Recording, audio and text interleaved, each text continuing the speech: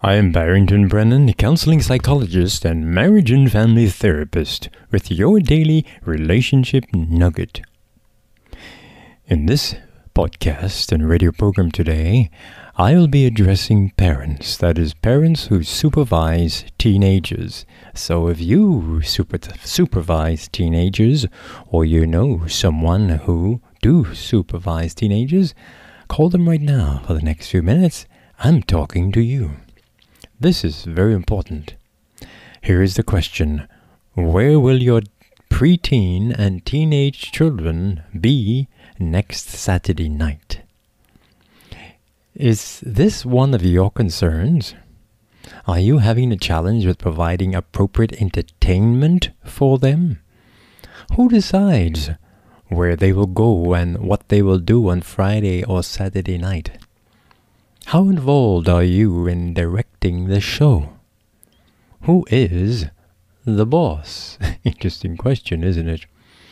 If you have no idea where your teens are going next Saturday night and what time they will come home, then you are the child and they are the parents. Furthermore, if you're not taking them or going with them wherever they are going, you have a real challenge and are setting them up for a disaster. On the other hand, if you are not comfortable allowing your teenagers to do something or you are unable to go with them, then stick to your guns. That's important. It is best to err on the side of caution. Research suggests that parents don't impose sufficient restrictions on their teenagers after they get the driver's license and often underestimate their teenagers' use of drugs or involvement in sexual behavior. Teenagers do need supervision, not because they are bad, but because they frequently make bad choices.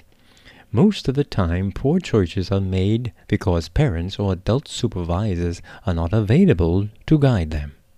Teenagers are oftentimes impulsive and have supercharged energy that dissipates after a rush of adrenaline.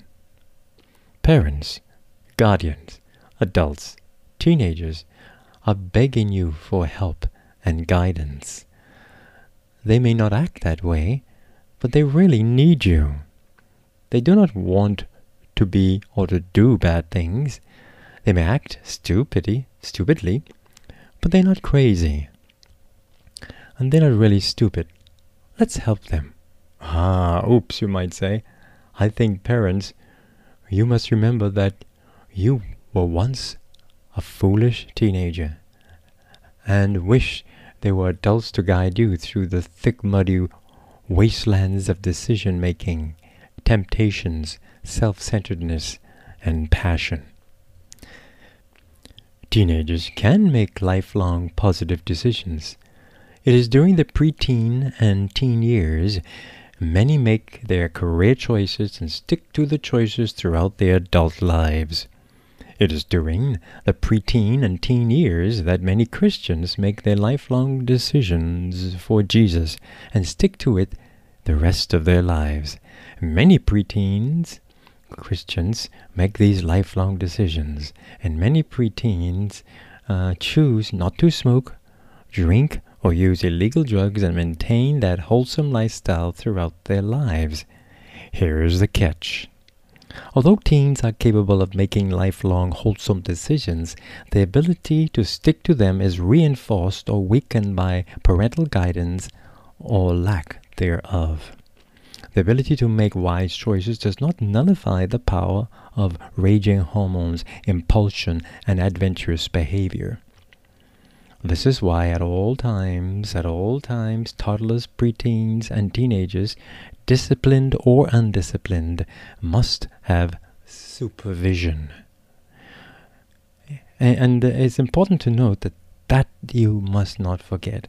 Several years ago, I wrote an article entitled Teenage Violence and Culpability. I shared some interesting facts about teenagers. I shared that the age of majority, the legal age of adult, should not be 18, but 21. This is why mental health professionals sometimes refer to those 18 to 20 years as emerging adults and not full adults. The scientists, to their surprise, discovered that the teenage brain undergoes an intense overproduction of gray matter, the brain tissue that does the thinking. Then a period of pruning takes over, during which the brain discards gray matter at a rapid rate. End of quote. This process is similar to pruning of trees. Cutting back branches stimulates health and growth. This continues into the early 20s. Researchers at Harvard Medical School, the National Institute of Mental Health, UCLA, and others have collaborated to map the development of the brain from childhood to adulthood and examine its implications. The results so far are astounding. Dr. Elizabeth Sewell, a member of the UCLA research team, states, the frontal lobe, where this change occurs, undergoes far more change during their adolescence than any other stage of life. It is also the last part of the brain development, which means that even as they become fully capable in other areas, adolescents cannot reason as well as adults. Maturation, particularly in the frontal lobes, has been shown to correlate with measures of cognitive reasoning. End of quote. In other words, the research is suggesting that the ability for teens to make good choices is high, but the ability to stick to them without supervision is weak. What do churches and hotels have in common? I know you're wondering where am I going. They are both used as babysitters by parents or guardians who do not want the responsibility of supervising their children. It's ironical that I'm talking about churches and hotels in the same paragraph, especially in a tourist-oriented society like the Bahamas and the Caribbean. Why? In my conversation with a few pastors, I found that many parents take their children to church on Saturday or Sunday morning, leave them there, and are not concerned or aware of what will happen during the rest of the day. Sometimes their teenagers return home after midnight when their parents are asleep. The next morning, no questions are asked about how their children spent the day or why they came home so late. Often the church leaders are not aware, they're not even aware that they are being used as babysitters. Therefore, the teenagers are left unsupervised. Similarly, many parents drop off their children to large hotels where there are a lot of entertainment or large open spaces for rooming. Hotels provide activities for paying guests, children only. The hotels are not prepared to provide supervision. No, they're not. For non-guest energetic teenagers. Hence, when teenage impulsivity takes over, we can have chaos. There are other large centers of recreation where if teens are left without supervision, there will be trouble. There are many playgrounds, there are many recreational activities in large communities. Many teenagers are left there. Occasionally, my wife and I visit a wholesome Saturday night spot in town in the Bahamas. Often while strolling and enjoying the sights, we would see dozens of teenagers without supervision. These teenagers were not all from the lower class of society. Most of them were from middle and upper class, whites, blacks, and mixed nationals. It was amazing as we observed their aggressive behavior. They would sneak in dark corners, kissing or rubbing up. A few years ago, while I was on a wholesome Saturday night spot, I accidentally bumped into two teenagers who were passionately kissing in the dark corner. I was surprised to find out who they were. They were 15 and 16 years old. I knew from a well-respected family.